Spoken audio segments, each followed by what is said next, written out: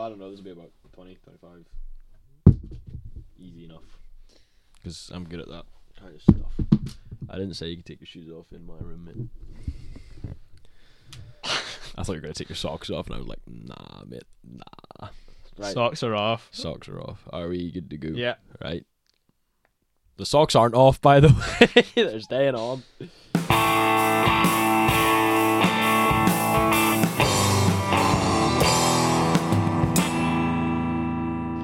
Right. Okay. Today's title is a question. Josh. Yeah, hit me. Go. You why Christianity? Why become a Christian, mate? Why? What made you want to become a Christian? What made me want to become a Christian? Are you asking for my testimony, or what? Are you No. No. I'm just saying, what comes to mind when somebody tells you, well, why are you a Christian? What made you be a Christian? Why am I a Christian? Why is it better to be a Christian? How long of an answer do you want? Not that long, mate. Oh crap! I've asked Josh a question. Oh crap! Why? Because I'm gonna ask me the same question, and then that'll be alright. That'll be kicking us off. Yeah, I see why that would be a good way to start, but you have involved me in the mix. It's not as simple. Well, you can have a simple answer. I'd say it because I don't want people to get this wrong way. I do think it's the right thing to do, but I will not. If a non-Christian hears that, they wouldn't relate to that at all. Well, I was asked this question by a very good friend of mine. I was in school, and I was sort of like the leader of our discussion group, and we would have really big, deep conversations, and we just kind of clicked. Like He's from school. Yeah. Our school. Yeah, but he was younger than us because I was a leader and he was in the discussion group. Anyway, and he just reached out to me and he said, "Right, Ben, big man, like, what made you be a Christian? Because that's the youth thing I still don't know and stuff." And I'm like, "Yo, Will, this is for you." And the first thing that came to my mind was Revelation, and in our previous episode, you've quoted this. If people listen that long, He watched that. Huh? What? No, Josh, we just recorded it. Oh, that one. You just... I thought you told me the other one. No, in the last episode, you Oh. talked about this, right? So then I saw... So when he asked me what made me become a Christian, this is the first thing that came to my head, right? Revelation 21, 1-8. And I saw a new heaven and a new earth. For the first heaven and the first earth had passed away, and the sea was no more. And I saw the holy city, New Jerusalem, coming down out of heaven from God, prepared as a bride adorned for her husband. And I heard a loud voice from the throne saying, "Behold, the dwelling place of God is with man. He will dwell with them, and they will be his people, and God himself will be with them as their God. He will wipe away every tear from their eyes, and death shall be no more. Neither shall there be mourning, nor crying, nor pain any more, for the former things have passed away." And he was seated on the throne and said, "Behold, I am making all things anew." And he also said, "Write this down, for these words are trustworthy and true." This is a prophecy. And he said to me, "It is done. I am the Alpha and the Omega, the beginning and the end. To the thirsty I will give them the spring of the water of life without payment. The one who conquers will have his heritage, and I will be his God, and he will be my son. But as for the cowardly, the faithless, the detestable, as for murderers, the sexually immoral, sorcerers, idolaters, and liars, their portion will be in the lake that burns with fire and sulfur, which is the second death." Now, I said this quote before. The difference between Christians and non-Christians is a Christian is born twice and dies once, and a non-Christian is born once and dies twice. Non-Christian is born once and he dies physically after his life on earth, after the application form to heaven has been failed, and then he dies eternally, forever, because souls can't die, they have to go somewhere. And then a Christian is born twice and dies once, is born into the world, born again, becoming a Christian. Well, I'd say that rebirth is a form of death as well. Also, yes, it's a rebirth moment. Death of the old into the new. And then they only die once, which is in the physical, so that they then can live forever. Because it's not from when you die you become a Christian. It's from when you become a Christian, and you will be that Christian forevermore.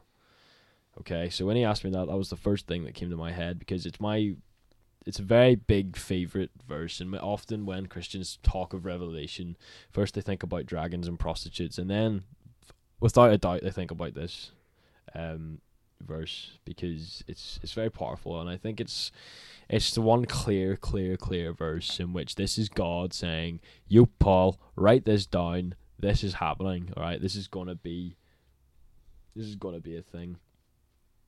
And it got me thinking there.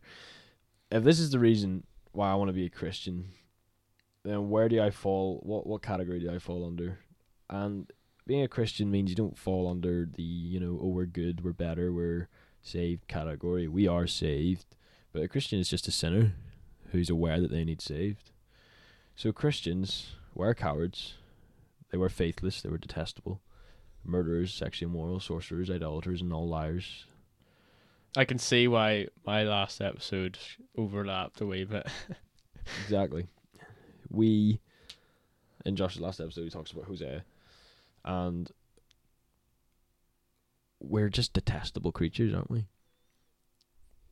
And that's really depressing to hear, but we're completely and utterly putrid and horrible and dirty, and dirty hands can't clean a dirty soul. If you're dirty, you can't clean yourself with dirty hands. We are, in every sense of the word, evil and sinful and wrong. Now, how can I say that with confidence? How can I say that in my own race? How can I say that to you, people listening? How can I say that and still think I can sit here and make an episode, make a podcast? Because God designed us not to be. He wrote the rules of the universe, and He is the perfect margin of goodness and glory. And when you have a set of rules that a person has created for you, the rules are for your own good. I love board games, and if we've just got out one of my favourite board games, and we didn't follow the rules, we just said, hey ho, do what you want, there's no game there. There's confusion, there's chaos, and there's most likely somebody is going to end up worse than everybody else. Because at the end of the day, if somebody just says, alright, I have all the gold, and everyone's like, what? Then it's not fair for everyone else, Rules are there, not as a feature of restriction, which is the biggest lie that the world tells you. The world tells you, be free, don't be ungovernable, be free, be different, be exactly who you want to be, create your own rules, create your own life. People can't do that. People can't do that because they're dirty. People can't do that because everywhere you walk, you're leaving this murky footprint, alright, called sin. And everybody sees it. So the best way that the world ignores that is to first ignore God. I mean, it's so much easier when you have a board game and somebody says this is the rules, but then everybody at the table goes, well, I don't want to play the board game anymore because there's rules. So the board game doesn't exist, right? Get that off the table, put that back in your shelf, Ben. We don't need that. We're not going to use that. We're not going to do something that follows rules. We're not going to do something that requires brain power. We're not going to do something that I have to actually sit down and think about something. I want to do this my own way. I want to sit on the sofa and be lazy. I want to sit on the sofa and do exactly what I want. That's life, man. That's what humans are. That's what humanity is. Now, this got me thinking about the two kinds of skeptics and how to deal with these kinds of skeptics. First one is the open-minded doubter. Jesus exemplifies the command of Jude, have mercy on those who doubt, Jude 23. As Christians, it's vital we recognize who around us is going through doubt, but are still open and humble enough to receive from us. So there you go. That's doubt. And then you got the hostile crowd. So Pharisees, who stood in the presence of the miracle working Jesus and said, like the famous skeptic Bertrand Russell, not enough evidence, God. Jesus refuses to give them more evidence and pointed to the fact that they are those who had less evidence responded correctly because of their hearts. It's faith, man. Faith is the key thing, not evidence, not reason, not understanding. And Jesus says the truth will set you free. The truth will set you free. Now, I want to read a confrontation Jesus had with Jews in the temple. This is one of my favorite.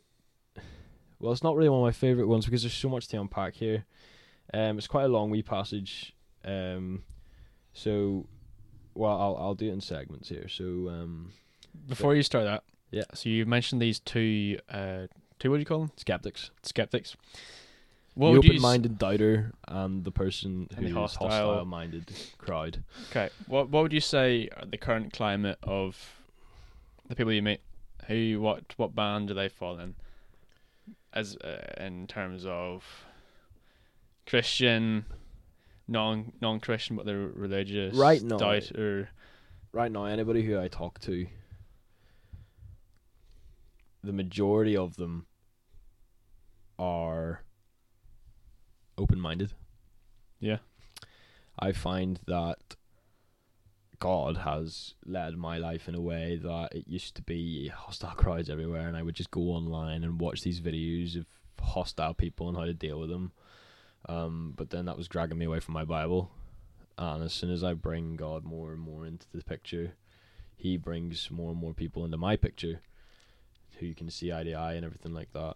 And you know a few of them as well. Like, it's so interesting to go from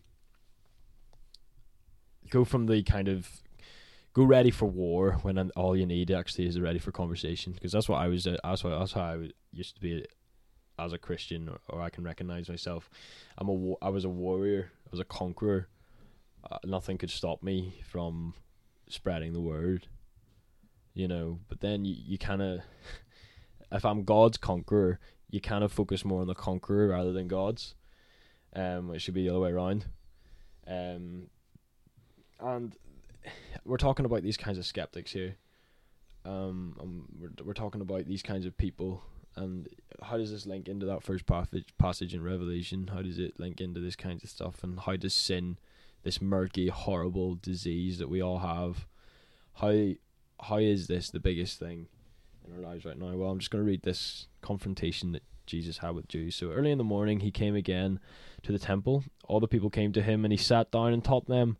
The scribes and the Pharisees brought a woman who had been caught in adultery, and placing her in the midst, they said to him, "Teacher, this woman has been caught in the act of adultery. Now in the law Moses commanded us to stone such a woman. So what do you say?" This they said to test him, and they might have some charge to bring against him. Jesus bent down and wrote with his finger on the ground, and as they continued to ask him, he stood up and said to them, "Let him who is without sin among you be the first to throw a stone at her." And once more he bent down and wrote on the ground.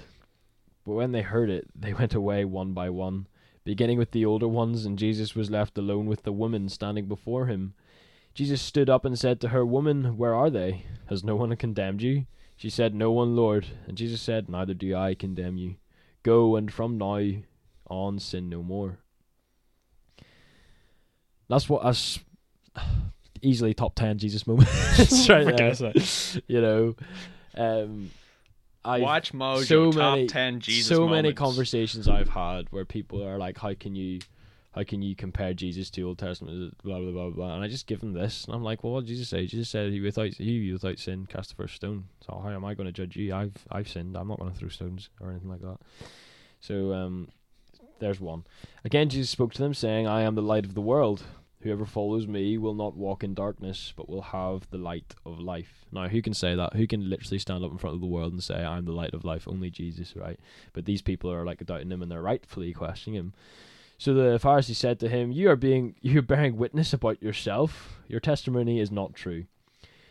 Jesus answered, "Even if I do bear witness about myself, my testimony is true. For I know where I came from and where I am going. But you do not know where I came from or where I am going. You judge according to the flesh. I judge no one. Yet even if I do judge, my judgment is true. For it is not I alone who judge, but I and the Father who sent me. In your law it is written that the testimony of two people is true. I am the one who bears witness about myself, and the Father who sent me bears witness about me. They said to him, therefore, where is your Father? Jesus answered, you know neither me nor my Father. If you knew me, you would know my Father also. These words he spoke in the treasury, as he taught in the temple, but no one arrested him, because his hour had not yet come. So he had said to them again, I am going away, and you will seek me, and you will die in your sin. Where I am going, you cannot come. So the Jews said, will he kill himself, since he says, where I am going, you cannot come? He said to them, you are from below, I am from above. You are of this world, I am not of this world. I told you that you would die in your sins, for unless you believe that I am he, you will die in your sins. So they said to him, who are you? Jesus said to them, just what I have been telling you from the beginning. I have much to say about you and much to judge. But he who has sent me is true, and I declare to the world that what I have heard from him. And I declared to the world what I have heard from him. They did not understand that he had been speaking to them about the Father. So Jesus said to them, when you have lifted up the Son of Man, when you will know that I am he, and that I do nothing on my own authority, but speak as the Father taught me, and he who sent me is with me. He has not left me alone, for I always do the things that are pleasing to him. As he was saying these things, many believed him. And I'm going to stop there because there's still more to read on. I just don't want to just overspiel things. Just mark it there. So you have this confrontation between Jesus and many people trying to test him, many people just honestly asking him, and many people who just genuinely believe and want to hear him once more. Now, going back to the woman, why the Pharisees and the teachers of the law, why were they so eager? It was nothing to do with the woman. It was nothing to do with the woman in that story. I mean, you might say, well, we're the woman, we deserve to be judged, but not by other people or whatnot. But that's another conversation. The thing I love about the Bible is you can take a verse and have an infinite debate about it. But the sin here, the sin is, oh look, we find a woman caught in adultery, and it says that according to the law of Moses that we stone her. And Jesus says, "You without sin cast the first stone." Nobody can cast a stone. Only Jesus could cast a stone. Jesus is the only one there that had the right to cast a stone. And this is what the Pharisees were confused about. I mean, imagine Jesus picked up a stone and threw it. All right, you know, have all these skeptics saying, "Hang on a second, this person." And then Jesus is just like, I'm doing what is according to the law. I'm the only one that can do according to the law because I am Jesus. I have no sin, and this person needs to be judged. But what does it say? He says, well, I'll not. He says, lady, where have they gone? And she's just sitting there shaking. She's just like, Lord, they've gone away. And he just says, well, I don't judge you, neither will I. You know, but sin no more, just for future reference. You know, you know, and. Just linking back to this original question, Ben, why are you a Christian? Because I can see the dirt and the just how evil people are, and it gets me angry. It gets me really, really angry, and I think the majority of Christians. In their walk, because nobody becomes a Christian and then is this perfect kind of example where they love their enemies immediately. I think all Christians have their doubts and their thoughts. We all do, because as I said, we're human. It's just, I can't imagine a more horrible thing to be a part of this world forever. I can't imagine a more detestable, cowardly, dirty way of life than to sit and to do things as the world says, to be yourself, to do things that you think are right. Because eventually you're going to hurt someone, majority of the time you hurt yourselves. Why is mental health so bad in this day and age right now, especially in young people? There's a complete lack of value and morality. It's now just up for debate. Everything is just questioned. It's now, do I matter? The majority of people say, oh yeah, but that's it. There's no explanation to why you matter. It's just, you matter because there's people that care for you, and it doesn't satisfy someone, because if somebody can just see the evil that happens in the world, they get frustrated, they get angry, and rightly so, because it is wrong. And the only reason why we can recognize it and perceive it as wrong is because there was a lawgiver, and the lawgiver is the ultimate margin of good. The lawgiver, the lawmaker, made these laws in his universe to provide us with a set course. We're like a ship sailing on the sea, and we have to chart our way. And he gives us this course to this promised land, this kingdom of heaven, and he says the seas will be rough. You will die. You will die. Jesus says a lot of, like, honestly. Not only that, but we also live in a world that rejects all form of value, all form of narrative, which is why I'm trying to do this materialism series. But they're trying to make, if you can imagine, like, there's a hierarchy of meaning. Okay, there's things that are more meaningful, or more things that are, this is more valuable than that. We live in this materialist postmodern landscape, but it's just dead flat. Everything's arbitrary. You do this because why not? It's a whim. And not only that, it's a powerful weapon to rationalize whatever kind of moral structure you have. Yeah, because you can say, well, it doesn't matter, so I can do this. It's an excuse. Like, I read something online, and it's basically this person trying to make a defense for pornography, and I was just reading it. I would. It made me sick. Yeah, because let me just one of the things they were saying.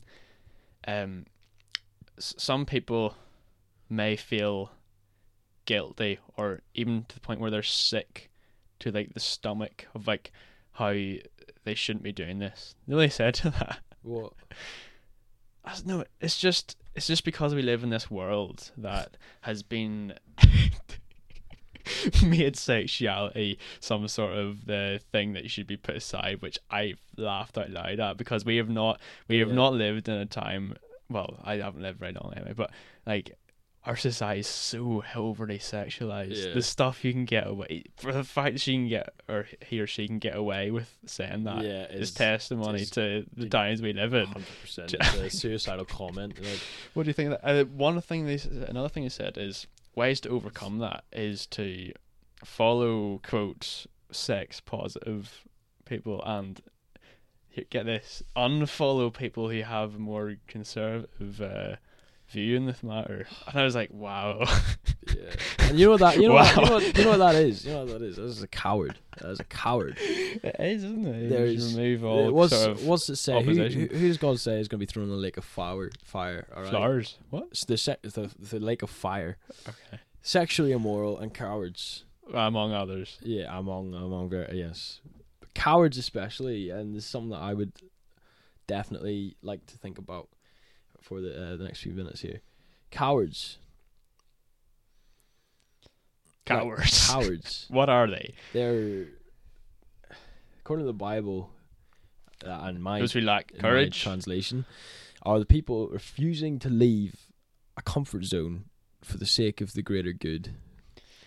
Well, it's hiding in your It's hiding in your ambitions. hobbit hole instead of venturing forth to slay Smaug. Exactly. All right. Exactly. And that's detestable to God. You know, I was talking about navigating a ship through a sea with the charts that God's provided us. It's dangerous. It's stormy. It's unpredictable. The sea is very unpredictable. Jesus is not a bomb shelter. Jesus is not a kind of excuse for us to stay below deck and let all the other people handle the rigging and do the sails and let the captain. Jesus may be our captain. He's the captain of our soul. But he is not the ship. We're the ship. We steer through the seas. We need to look at the charts, and the charts being God's word. We need to look at the guidance. We need to leave our dirt and our mire and our muck and venture out and not be cowards, but be present and be ambassadors for God, be his disciples. That's what a Christian is, and that is honor. That is honor in that. And I think as men, Josh, we can confidently, honor is quite a big thing that we're looking for. All guys look for a sense of honor, sense of establishment. Faith, my faith is mine. Jesus till the day I die. The only thing I have is my faith. That's the only thing I have, because everything else will pass away. All right, my faith will live forever. My own body will pass away, but my faith will live forever. All right. So, Will, when you ask me why do people become Christians, what made you become a Christian? Because when you look at the muck and the mire, and then you see the clean purity, gold shining light. Jesus says he's the light of the world. It was in the beginning of that passage I said. That sparked a debate there. When we're in the dark and we see the light, if you had the entire earth, all right, completely dark, pitch black, and there was a single candle lit, everybody would see it. All right, well, not everybody because the world is round, but literally it would be unbelievable how, and I can personally say that's what it was like becoming a Christian. For me, it was like a match, a tiny little match. It wasn't this roaring fire that lit up inside me, and I was like suddenly praising God and literally going like, "Whoa, the passion, the pure, the burning flames that burnt away my disease." No, it was this tiny flame. All right, surrounded by extreme darkness, extreme sin, cowardness. The list of that Revelation chapter, that was what I was. And then there was this tiny candle in my life that was lit. And that's all I look at. That's all I look at. This tiny little light source. And no matter how much dark tries, if there's enough fuel for that fire will burn forever.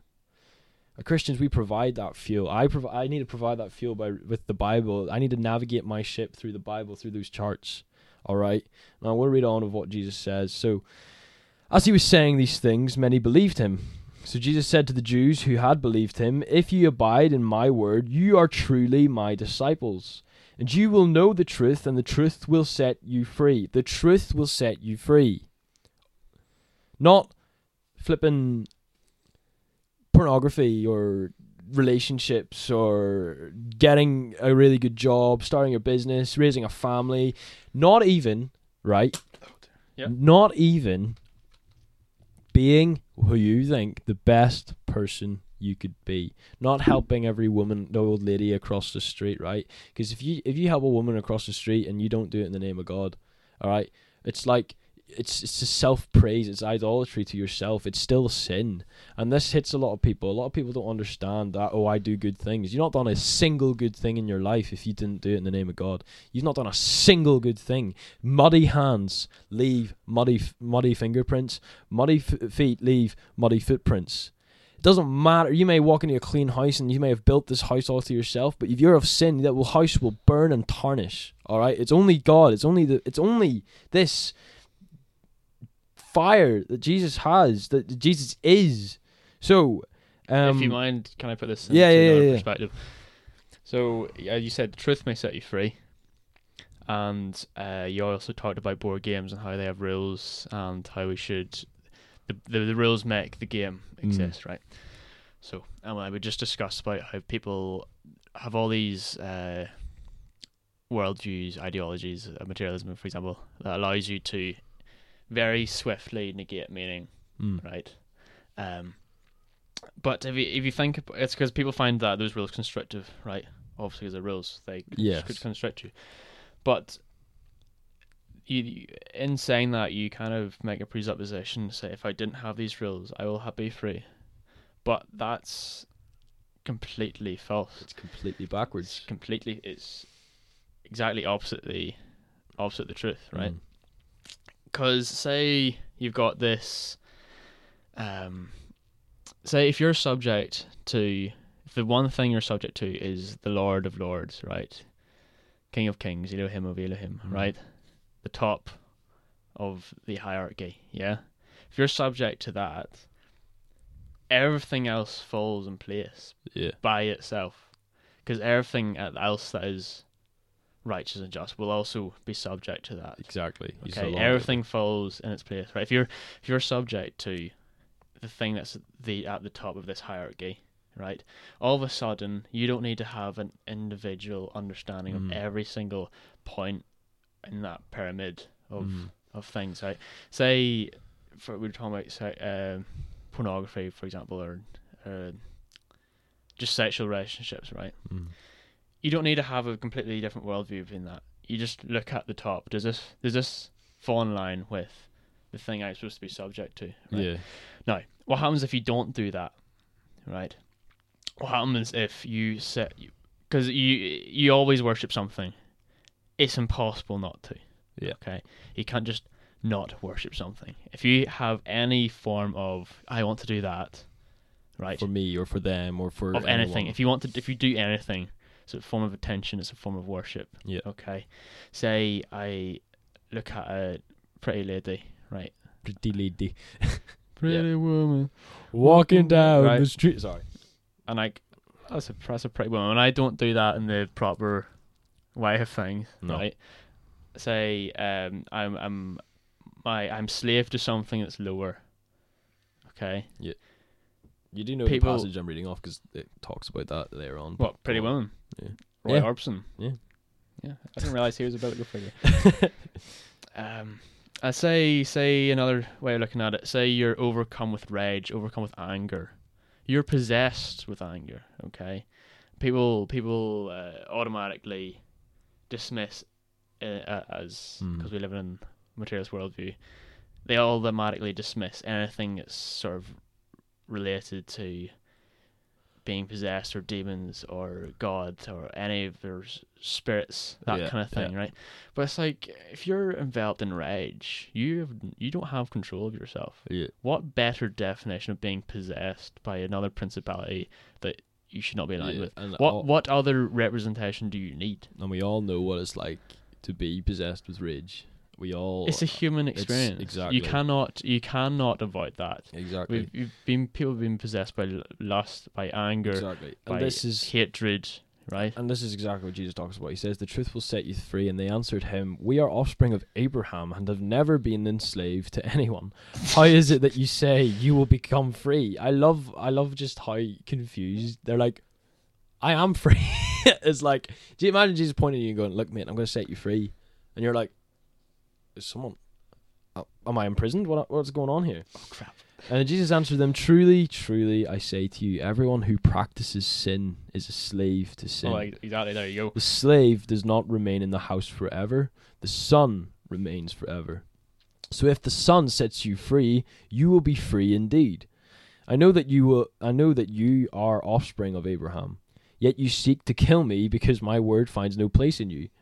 I speak of what I have seen with my father, and you do what you have heard from your father. And you do what you have heard from your father. They answered him, "Abraham is our father." Jesus said to them, "If you were Abraham's children, you would be doing the works Abraham did. But now you seek to kill me, a man who has told you that the truth that I heard from God. This is not what Abraham did. You're doing the works your father did." They said to him, "We are not born of sexual morality. We have one Father, even God." Jesus said to them, "If God were your father, you would love me. For if I came from God and I am here, I came not of my own accord, but he sent me. Why do you not understand what I say? It is because you cannot bear to hear my word." Big key thing. People can't bear to hear God's word. People can't bear to hear instruction. People can't bear to hear rules. You are of your father, the devil. And that's a big thing he said. He just told a crowd of people, your father's the devil, mate. And your will is to do your father's desires. He was a murderer from the beginning and does not stand in the truth because there is no truth in him. When he lies, he speaks out of his own character. So that's why they were saying, oh, you must be demon-possessed, because Jesus was speaking about his own character. For he is a liar and the father of lies. But because I tell you the truth, you do not believe me. Which one of you convicts me of sin? If I tell the truth, why do you not believe me? Whoever is of God hears the words of God. The reason why you do not hear that, and that's really powerful, whoever is of God hears the words of God. The reason why you do not hear them is that you are not of God. The Jews answered him, are we not right in saying that you are a Samaritan and have a demon? Because, like they said, he's speaking of his own character. Jesus answered, I do not have a demon, but I honor my Father, and you dishonor me. Yet I do not seek my own glory. There is one who seeks it, and he is the judge. Going back to the woman there. Truly, truly, I say to you, if anyone keeps my word, he will never see death. The Jews said to him, now we know that you have a demon. Abraham died, as did the prophets. Yet you say, if anyone keeps my word, he will never taste death. Are you greater than our father Abraham, who died? And the prophets died? Who do you make yourself out to be? And Jesus answered, if I glorify myself, my glory is nothing. It is my Father who glorifies me, of whom you say he is our God. But you have not known him. I know him. If I were to say that I do not know him, I would be a liar like you. But I do know him, and I keep his word. Your father Abraham rejoiced that he would see my day. He saw it and was glad. So the Jews said to him, you are not 50 years old. You are not yet 50 years old and have seen Abraham. Jesus said to him, truly, truly, I say to you, before Abraham was, I am. So they picked up stones to throw at him. But Jesus hid himself and went out of the temple. That entire encounter just really, really, really, really touches me. Because I love a good debate and a good conversation. And Jesus was just raw. He was raw. He said, right, if you were Abraham's children, you wouldn't be doing half the things you're doing. You're actually of the devil.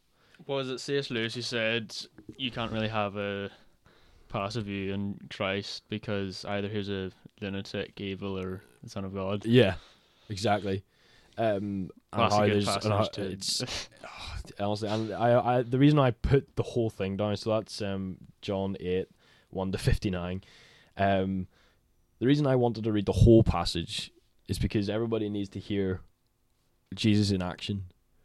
A lot of the time we only just cherry pick Jesus' words, like for God so loved the world he gave his only son, whoever believes in me shall have eternal life, and it's like, whoa, yeah, Jesus, there's not that kind of raw conflict, that encounter of, nah, Jesus, you're a Samaritan, you're a demon possessed, you blah blah blah, and then Jesus is just like, if you are of God, you will hear the words of God, and if you're not of God, you will not hear the words of God. What does that say to people these days? What does that say about people these days? If you're not of God, if you are not have any inclination, if you don't have that kind of little flame, not even a flame, a match that's unlit, if you don't even have any matches, you're not of God. You're not going to hear the words. You're not going to see glory. You're not going to see what true happiness will ever be. You're not going to see any of that. You've condemned. God hasn't condemned. You've condemned yourself. You've denied the very fact that Jesus Christ, our Savior, the Savior that we sinners, all right, I'm a sinner, Josh is a sinner, we Saviors understand is our Savior. We understand and trust fully in that He is our Savior, and because of Him taking the punishment that we deserve to die. Every sinner deserves to die. Sin is dirt, it deserves to be burned. God loves us so much that He was like, look, I need you to be with me. I love you. You're going to be with me. Jesus here is going to take your punishment for me because I need you to return to me. And He says that, return. All right? Return to Himself.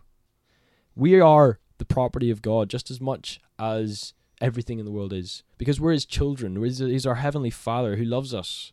We talked about Hosea in our last passage, how we keep turning our back. We keep stabbing Him in the back.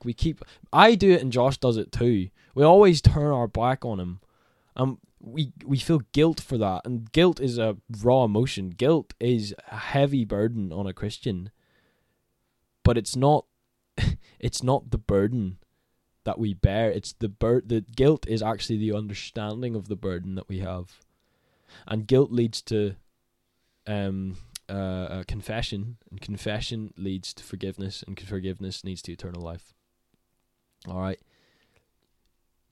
It's very easy to become a Christian. You know, you can say, I want to become a Christian. Living as a Christian, however, it's like, you know. I read a quote that I don't remember the source, but or maybe it is just from my top of my head. But anyway, I can't remember. It's like somebody thought, when I become a Christian, people think that's it done. Life's gonna be easy now. But no, like when you become a Christian, that's when you join the fight. Yeah. That's when you pick up your cross. That's when you drink from the cup of Christ. That's what it means. You put on the armor of God. That, and a lot of people are scared of that. People don't want to commit themselves. Just going back to the board game analogy, because it's a little bit more easier to understand. When you get a rule wrong in the board game, right, it's very easy to just go, whoa, and then pick up the instruction manual and read it and go, actually, I shouldn't have done that. It's the exact same with the Christian life. That's kind of what the prophets do. Yeah, exactly. It's flip, wait, I broke a rule. I don't actually know if this is right or not. All right, but what actually happens when somebody purposefully knows that they're breaking a rule? You call that's a cheater right there. No room for cheaters in the kingdom of God. Absolutely not. I feel like Alex Jones. There's no room for the kingdom of God. You know, like, you can't cheat your way here, because God is the overseer and he provides his instructions. And a lot of people say, Christianity's a straitjacket. Says the person who's got a pornography addiction. Says the person who loves doing things that just are so unbecoming of him.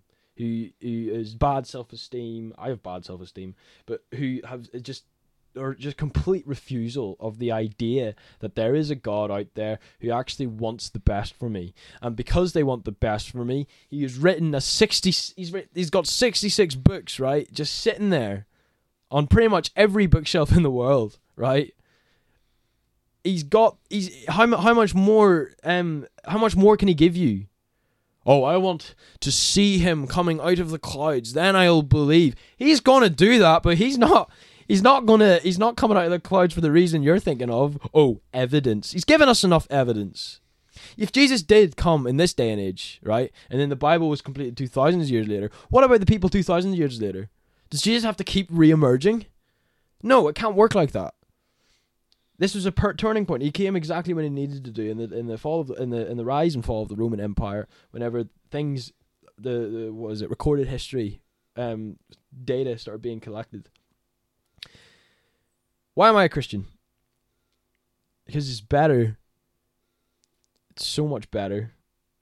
I'm going to be set free from all the things I hate and all the things that I'm ashamed of.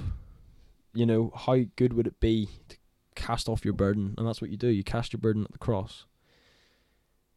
And you're free. You're free to go.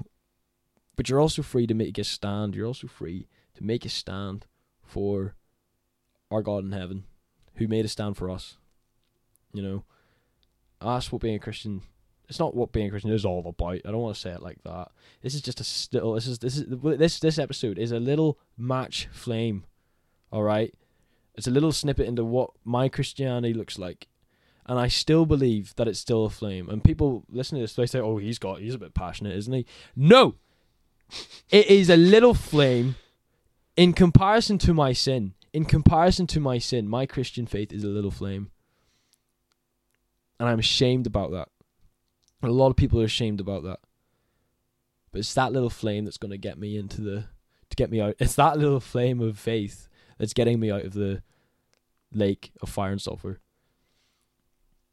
And I would recommend anybody listening to this, do give that book, the instruction manual, the Bible, I can listen to it, but also a read.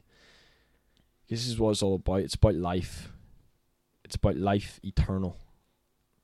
And you got to understand that. You really got to understand that. It's not about bang rules. It's about life. And it's about sin. And it's about us defeating it. And the devil and all his angels. Well, a poetic way to end it. Yeah. If you allow me. To bring it back to Hosea. would I rather be wife to the husband who, after I whored after other people, came and gave everything he had to buy me out of slavery, that I may be his forever, without blemish? Or would I rather continue to whore after those who will eventually sell me into slavery?